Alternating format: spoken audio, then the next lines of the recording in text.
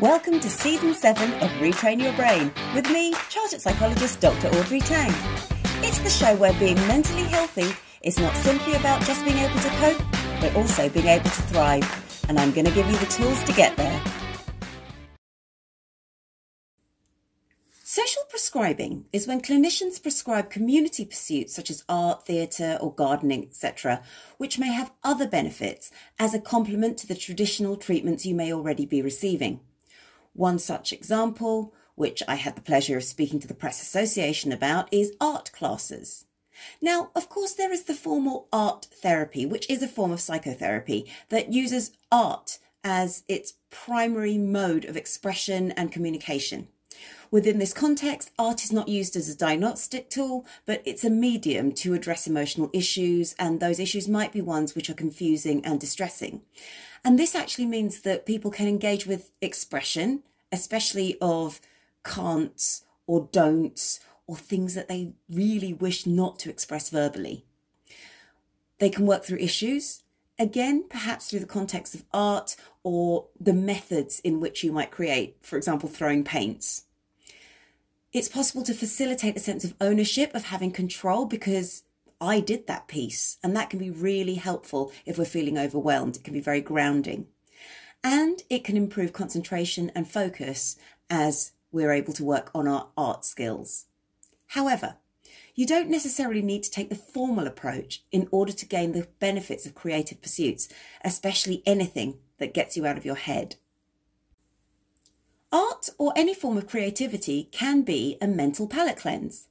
In the same way as a wine taster will have water or a biscuit between tastings, taking that moment, whether it be through a quick walk, a drink of water, or perhaps even doodling, enables you a moment which denotes where one task ends and the other starts.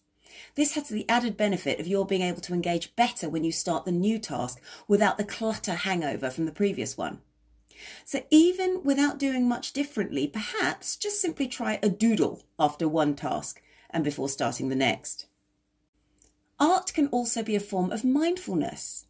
The focus that one might apply when drawing will have similar effects to mindful breathing or meditation. It gets you out of your head. I've joked many times in my classes that if someone says calm down to me, it winds me up even more. But taking a serious tone, it means that I work on finding ways to escape the overthinking cycle by doing something external. So, for example, I might pick up a book that I enjoy and just read for that moment, or I might focus on counting the bricks on my wall. Art can elicit a similar physiological response as you concentrate that same focus, that same calming response. Alternatively, you might try drawing a Zentangle, which can give you something to show for your time and calm your thinking. A Zentangle is where you draw a rectangle and fill it with whatever art you'd like in the middle. It doesn't need to be thought through. It doesn't need to be specific. It doesn't even need to be characters. Just fill that rectangle with whatever takes your fancy.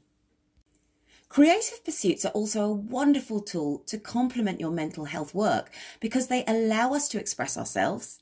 They allow us to work alongside other people, which itself has social benefits. And if you're good at it, it allows you an area where you can feel praised and acknowledged.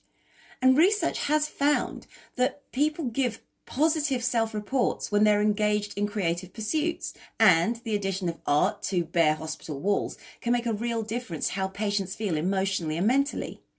Further, your own creation gives you ownership. I did that, which comes with a sense of pride. And it can allow you to express yourself in your way with your interpretation without the need for words nor identity. For example, rather than saying, I did X, we can offer our egos one level of protection. We can actually draw something which tells that story. This sense of identification with narrative is also why we find watching films or plays cathartic, especially when we associate with a character. Art can also be a form of self-awareness, because you might wish to try art as a creative tool to recognise your feelings. You can choose a colour to represent anger. Relax, close your eyes and free draw. Then look at the shapes. Then choose a colour to represent happiness. Do the same thing. Look at the shapes. Firstly, if you are needing to express anger, you can get it out onto the paper. But also in comparing the two pieces, you might even begin to recognize when you're doodling what your body is actually trying to communicate that you're feeling. So give something a go. If you're interested in learning a new creative skill but don't know where to start, I would simply go to YouTube first. That way you can begin to work out the area of skill you might want to start with. For example, is it painting with watercolour, or digital art, or portrait photography, or landscape photography, or composing for film, or writing songs, and so on. But as well as this, you can also work out the type of teacher you're most likely to have a positive rapport with, and then you can channel your energies and finances towards formal classes. Or try out any of the tools in this podcast. Consciously doodle as a palette cleanse, or try a Zentangle as a means of calming the mind. Use a form of creative expression to get your feelings out. Journaling, dance, movement, sculpture, art, poetry, and especially do so when you can't find the words. Try art as self-awareness. So pick a colour, represent that emotion, and free flow draw. And if you're good at it, whatever that pursuit is, you might discover a new network you enjoy being around. You might discover something to be praised for. And those two things together, that's an even bigger bonus. And that's all we have time for today. But you can continue your wellness journey with my YouTube channel, Dr. Audrey Tang, Tools to Thrive, or with my books and articles on my website, www.draudreyt.com, or tune in to NLive Radio 106.9 FM on Tuesday nights at 9 p.m. for the Wellbeing Lounge.